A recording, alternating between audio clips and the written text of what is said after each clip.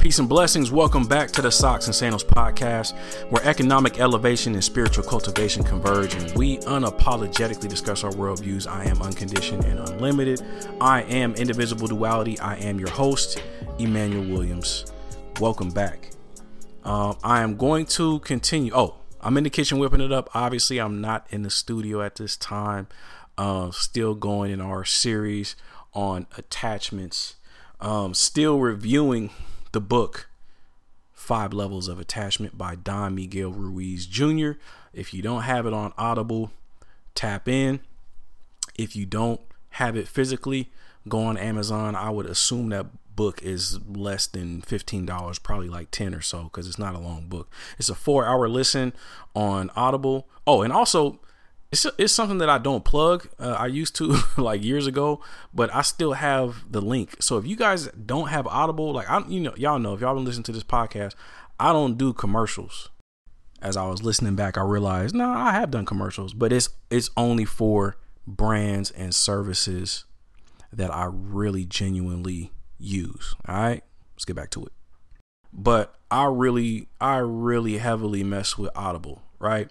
So if you don't have Audible, you use my code, you get like a free month, right? A free book, right? So it's audibletrial.com/SXSNDLS. So the acronyms for the podcast. audibletrial.com/SXSNDLS. Get a free credit for a free book on me and support the podcast at the same time. But I've listened, once again, like I said in the last episode, I have listened to this book, The 5 Levels of Attachment, at least 10 times. Like I love this book, and I've taken extensive notes, and I'm going to continue to speak from this in my process of giving you all the insight of my creative process of creating new material, coming up with ideas, and just thinking, how can I apply this? How can I help my people solve problems, right? And so let's get into it. The 5 levels of attachment are the authentic self, preference, identity, internalization, fanaticism, right? And so essentially, the premise of this book is to get you to think and get you to question. And that's what I want you all to do as we discuss, or as I talk and as you listen. And also, I would love to hear your feedback on this. So feel free to tap in with me on Instagram at Socks and Sandals Podcast. Message me if you have any questions, comments. I would love to hear your feedback on what we're talking about today. All right. So once again, the question that this book asks you, are you using knowledge, or is knowledge using you? Right? And so let me go over the 5 levels really quickly. And I intentionally am not talking about the authentic self and preference in detail, because they kind of speak for themselves. And once again, I noticed that folks are mostly polarized in the further tiers, the tiers 3, 4, and 5: identity, internalization, and fanaticism. All right. Once again, are you using knowledge, or is knowledge using you? Going over the levels, though, the authentic self says, I am a living being regardless of my knowledge, which exists only because I exist. Knowledge only exists because I exist. So I don't live for knowledge. Knowledge is just a tool that I use, and knowledge is only here because of me. So knowledge is not greater than me. I am greater than knowledge because I am a divine being. I am a part of the whole of the infinite. Okay.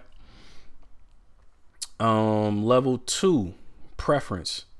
I use knowledge as a tool by which I engage my preferences in life. So at the second level of attachment, we still move with the awareness of our authentic self. We recognize our ability to attach ourselves to something as we engage in the present moment, but we are also able to let go of that attachment once the moment is past. It's like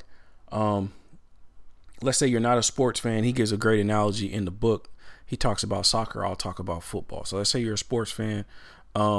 Me personally, I'm a 49er fan, right? And so, but I'm still working on this. If my son was here listening to me talk, he would give me the screw face. He'd probably be laughing right now.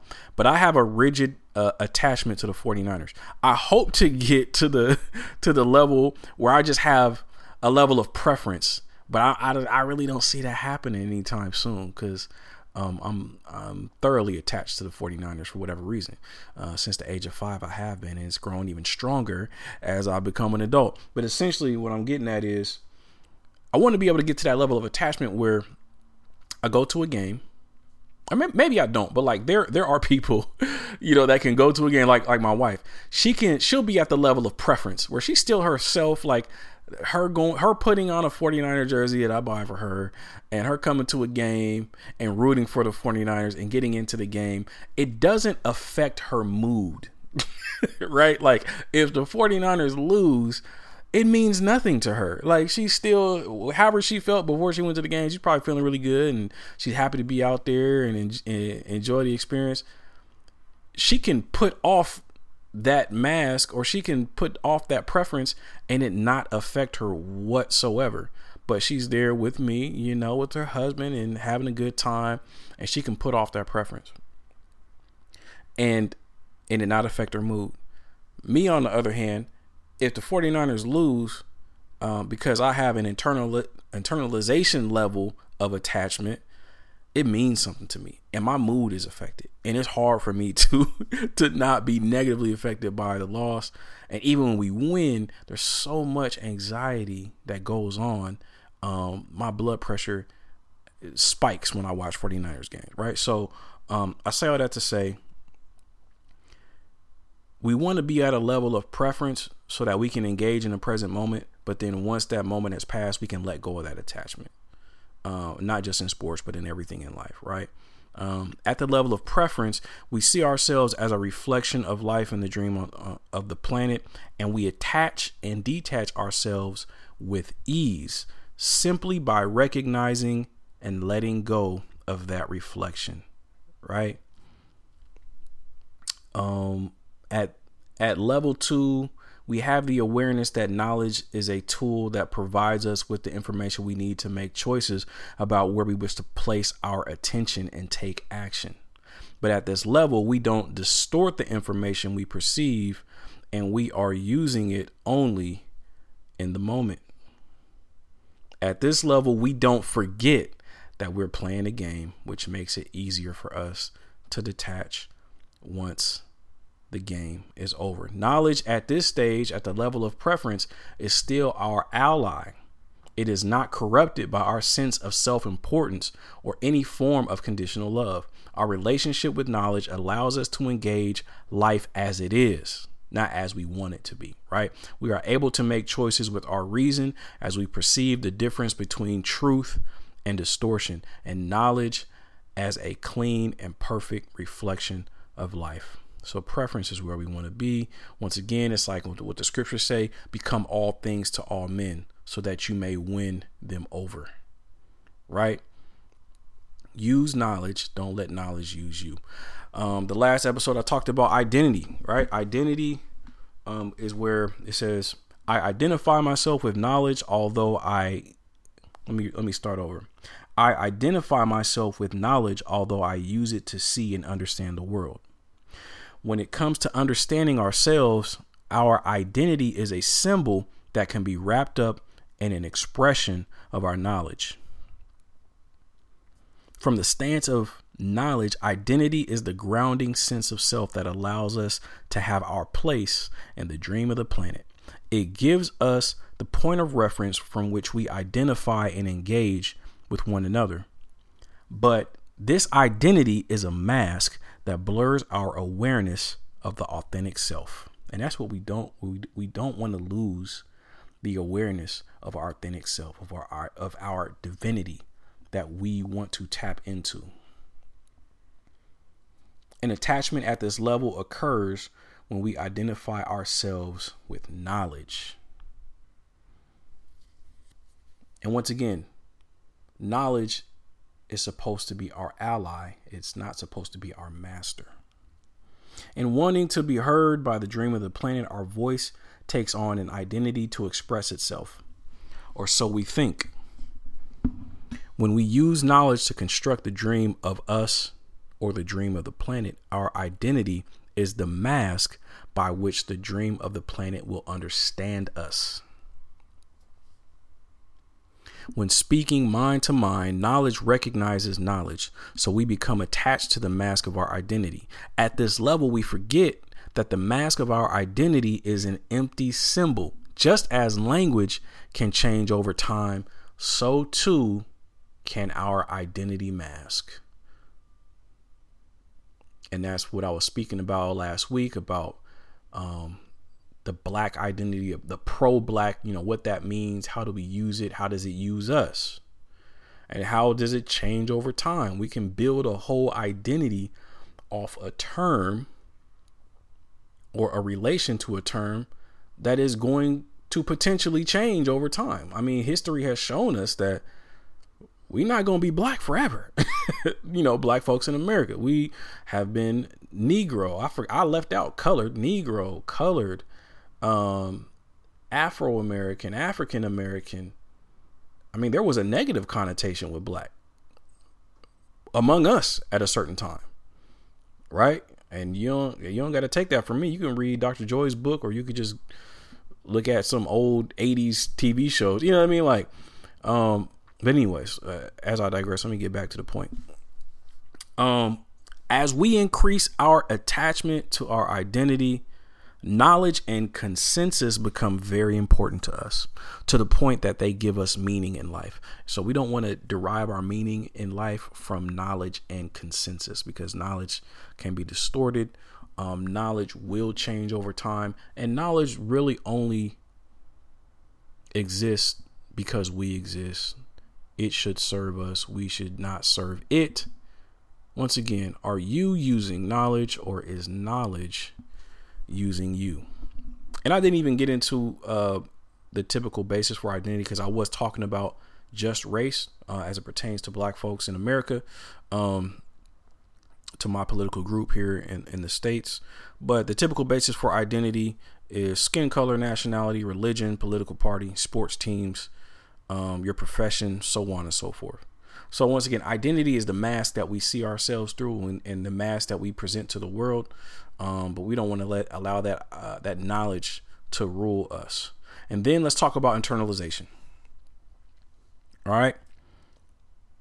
My identity in the form of my knowledge gives me the rules and guidelines by which I live my life.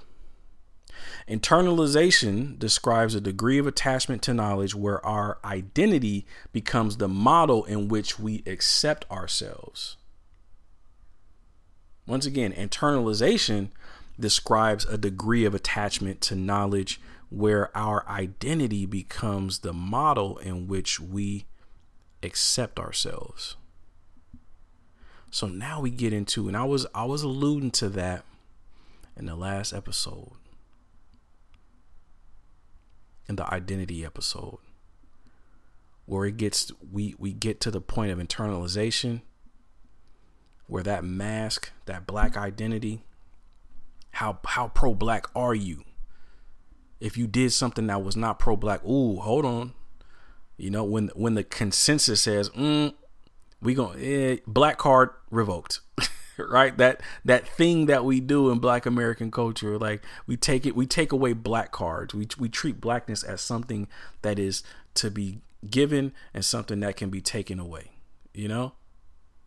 and we do that amongst ourselves. I don't know I don't know how sustainable that is, right? I don't know how cross-cultural that is. I can't speak for other cultures. I don't know if white cards can be taken away. I don't know if Latina or Hispanic or Indian or Asian or whatever that means, like around the world, I don't know if those cards can be taken away. I don't know if a Igbo or Fulani card. I don't know. I don't know if those cards. I don't know if that's a thing, right? But I do know that is a thing in Black American culture. And especially when it comes to the pro-black, you can lose your black card for a number of offenses, and we do it colloquially. I know it's not. I know it's more of a joke than it is a real thing, but it does. Unfortunately, it can, at the level of internalization, it can actually affect the choices that you make and the way that you express yourself. So it's this internal judgment, this conditional acceptance that we put on ourselves. At the level of attachment of internalization, our narrators, those voices in our mind, have begun to set the conditions by which we domesticate our identity. They measure our acceptance and rejection of ourselves and others based on the beliefs we use to construct the mask of our identity. We will distort the information we receive to reinforce the conditions of which we expect from life.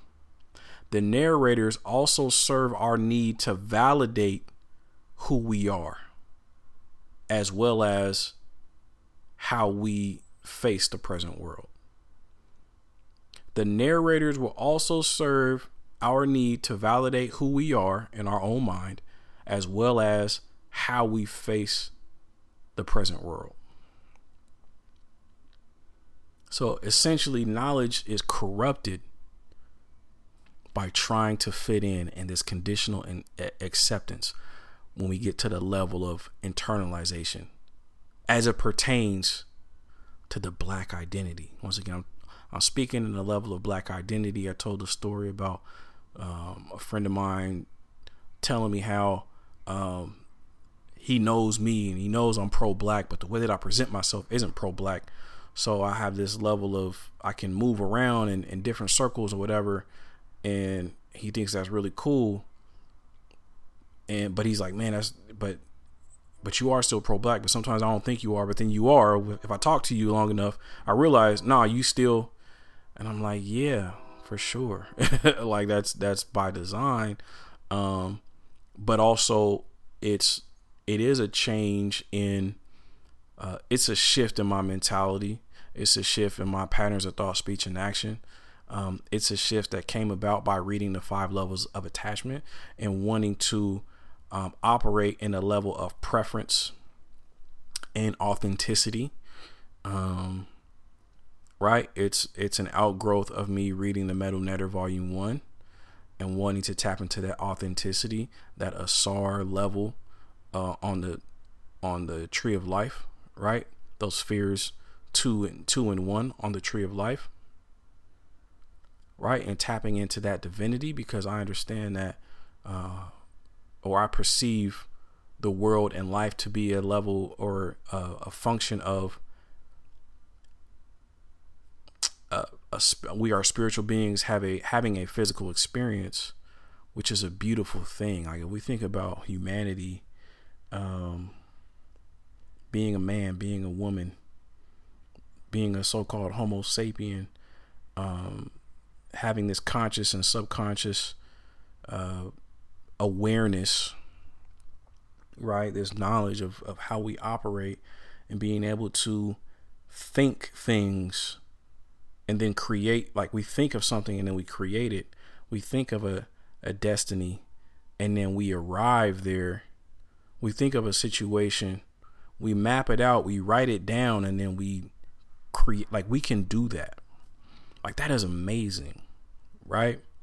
And so I want to be able to manifest on every level. I think we all, or at least if you're listening to this podcast, you're an entrepreneur. You're an emerging entrepreneur. You're an aspiring entrepreneur. Or you're just someone that just wants to be uplifted and wants to be empowered and wants to expose yourself to different levels of knowledge and levels of awareness. We all desire to be able to manifest constructively, right? And so one thing I've always known on my journey of manifesting and going to reaching higher and higher levels of consciousness in this life, I said this years ago before I even came to the conclusions that I'm at now, but I realized that I have to talk about race and racism because like honestly I would much rather just dive into quantum physics right, and like spirituality, and just talk about those things. But I realized that I as a black man in America, I cannot just talk about those things, those higher levels, until we unearth the foundation that everything has been laid as far as our knowledge base in America of who we are and what racism is and how it works. Because if we don't understand racism, what it is and how it works, everything else that we understand is only going to confuse us. Right. And so, yeah, I want to be the highest version of myself, but I have to understand what made me, the patterns of thought, speech, and action that I have up to this point. Like, how did that come about? Who facilitated the world and society for me to think, speak, and act in this way? Why do I think certain things about myself? Why do I attach myself to not necessarily the color of my skin, but my political identity? And why does that rule how I think, speak, and act? Why? When did that start? Right? And so, when did that level of internalization of blackness and blackity black, like, why did I go from Christianity to pro-blackness? Right? Like I never asked myself that. Why did I go from Christianity, that level of attachment and fanaticism, to pro-blackness? Right? But it's like, what else have I been given in this country? What else have we been given? They gave us religion, and they gave us entertainment, sports and entertainment, and religion. Those are like the areas of activity that they kind of allow black folks to express themselves fully. Right. And so in entertainment, we always notice, the stereotyping of the entertainment industry, and we kind of, if we act a certain way and we express ourselves in a certain way, we'll get opportunities based upon that. Right. And so that's when you're kind of aware of your blackness, like, oh no, you can only be this type of black, or we only want you to talk this way or speak this way, or whatever the case might be. And then when you go into the workplace, you realize that your blackness isn't accepted, right? You can't just talk the way that I'm talking on this podcast. I may, or there have been signals to say, oh, no, you don't pronounce your words like that. You pronounce your words like this. You use full sentences. Right. And so there's a level of code switching from just African American vernacular English to,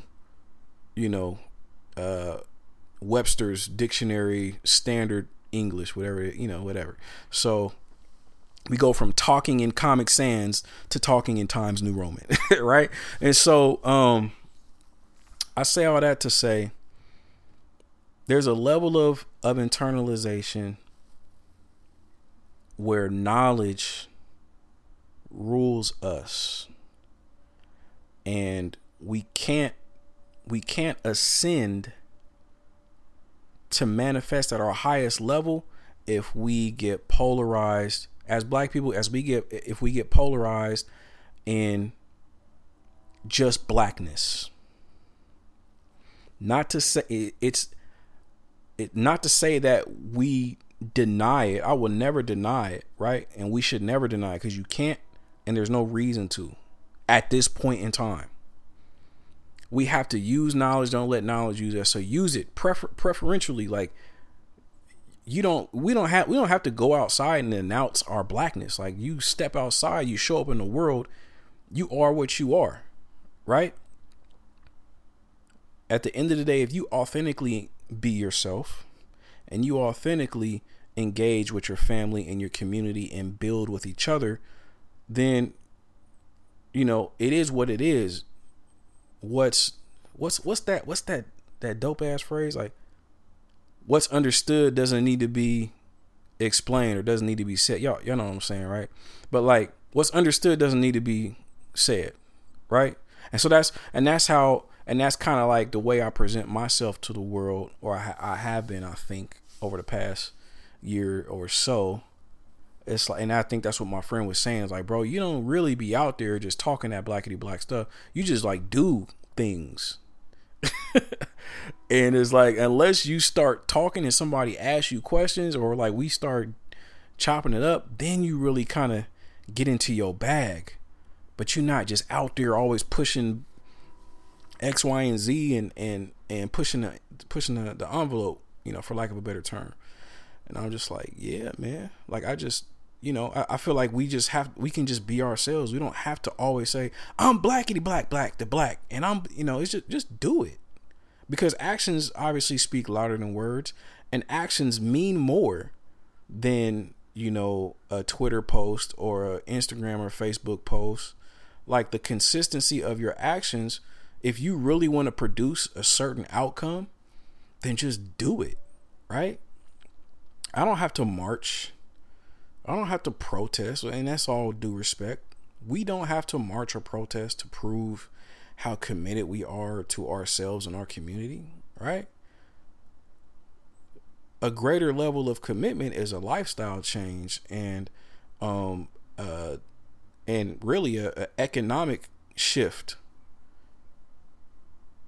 right? Of if there's multiple options to eat somewhere or to buy cleaning products or clothes or candles or whatever, you consider your community first. Black folks, man, like, there's a lot of people that do a lot of things where we're buying products every day, and we pass up on our people, or don't even seek our people. And I'm not saying like everybody is deserving of your money, but at least know the options out there, because if you go through and exhaust your options, you're gonna find like, oh, actually, you know what?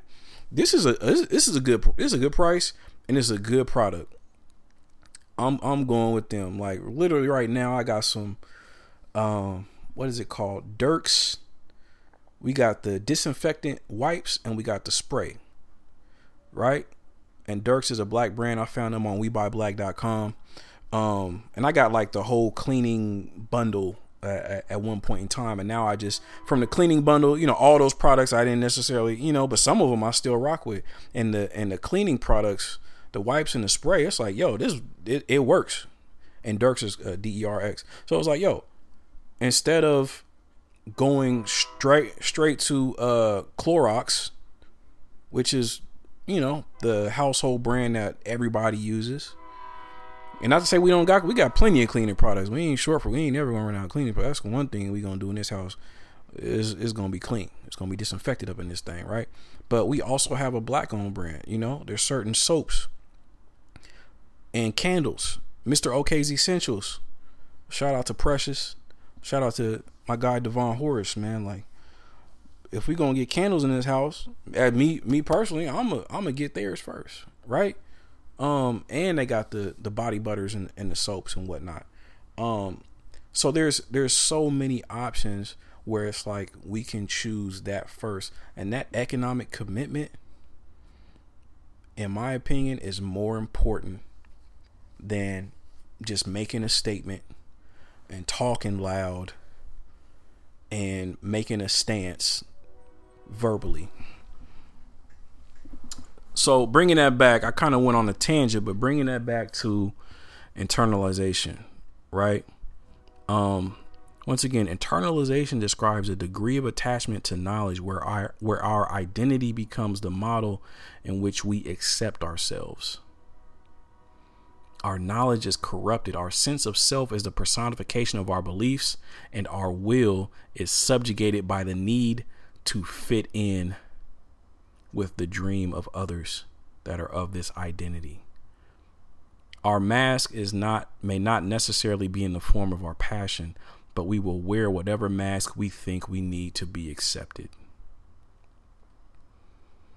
And so when it comes to the pro-black level of identity and internalization, don't get confused in the mask.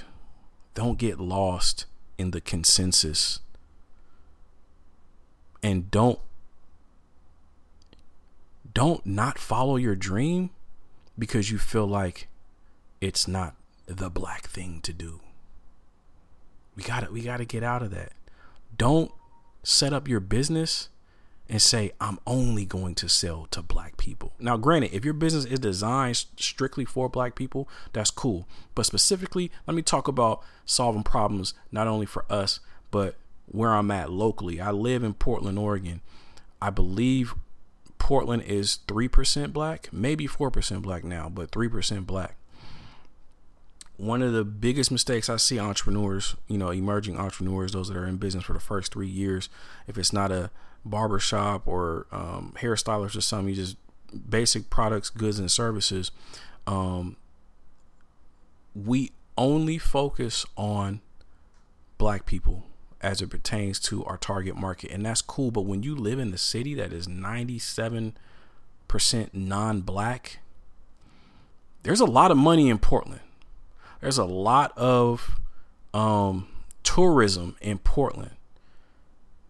We are putting ourselves out of business by not understanding that you're not black if you appeal to everybody. You're still black.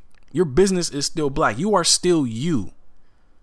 Even if your green dollars or your digital dollars come from non-black people.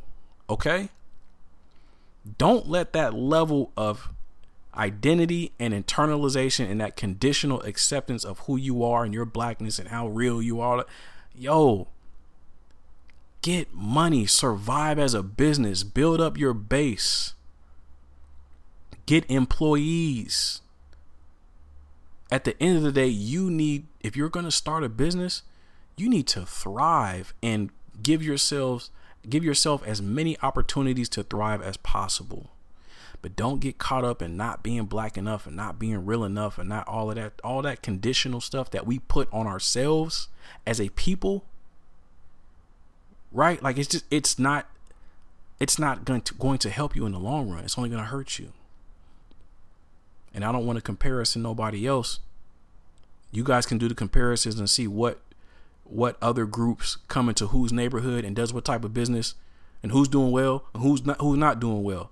And what groups are they still accepting themselves as X, Y, and Z group, even though they do business in such and such neighborhood? Are they no longer that nationality? Are they no longer? You see where I'm going? I'm not trying to call nobody. I'm not trying to compare us directly. I don't want to get caught up in that. But what I'm saying is the level of internalization of blackness and that black identity, where it's a conditional acceptance of ourselves, and it's us trying to plug into a consensus, we're hurting ourselves. Okay? So I feel like I've been talking in circles. I hope you guys have caught the vision, caught the spirit of what I'm trying to say. I hope this has helped you. Once again, if you have any comments, if this has helped you, or if you just want to challenge any notions, because I am working through this material. This will eventually be a workshop, right? And so this is like, when the comedians are going to comedy clubs and they're getting off their material, and sometimes they kind of bomb, or it just doesn't go over that well. I am sharpening this information. So I would love to hear your thoughts, your comments, your feedback on what you think is good, or what more you would want, what points you would want to hear more about. What would you want to hear explained better or in more detail? All of that is greatly appreciated. All constructive criticism, or even just criticism is welcome. I promise you, like, this is what I need. This is what I want. So interact with me on Instagram, Socks and Sandals Podcast. Message me, holla at me. Let's talk. So once again, it's the Socks and Sandals Podcast, where economic elevation and spiritual cultivation converge, and we unapologetically discuss our worldviews. Holla at y'all next time. Grace and peace.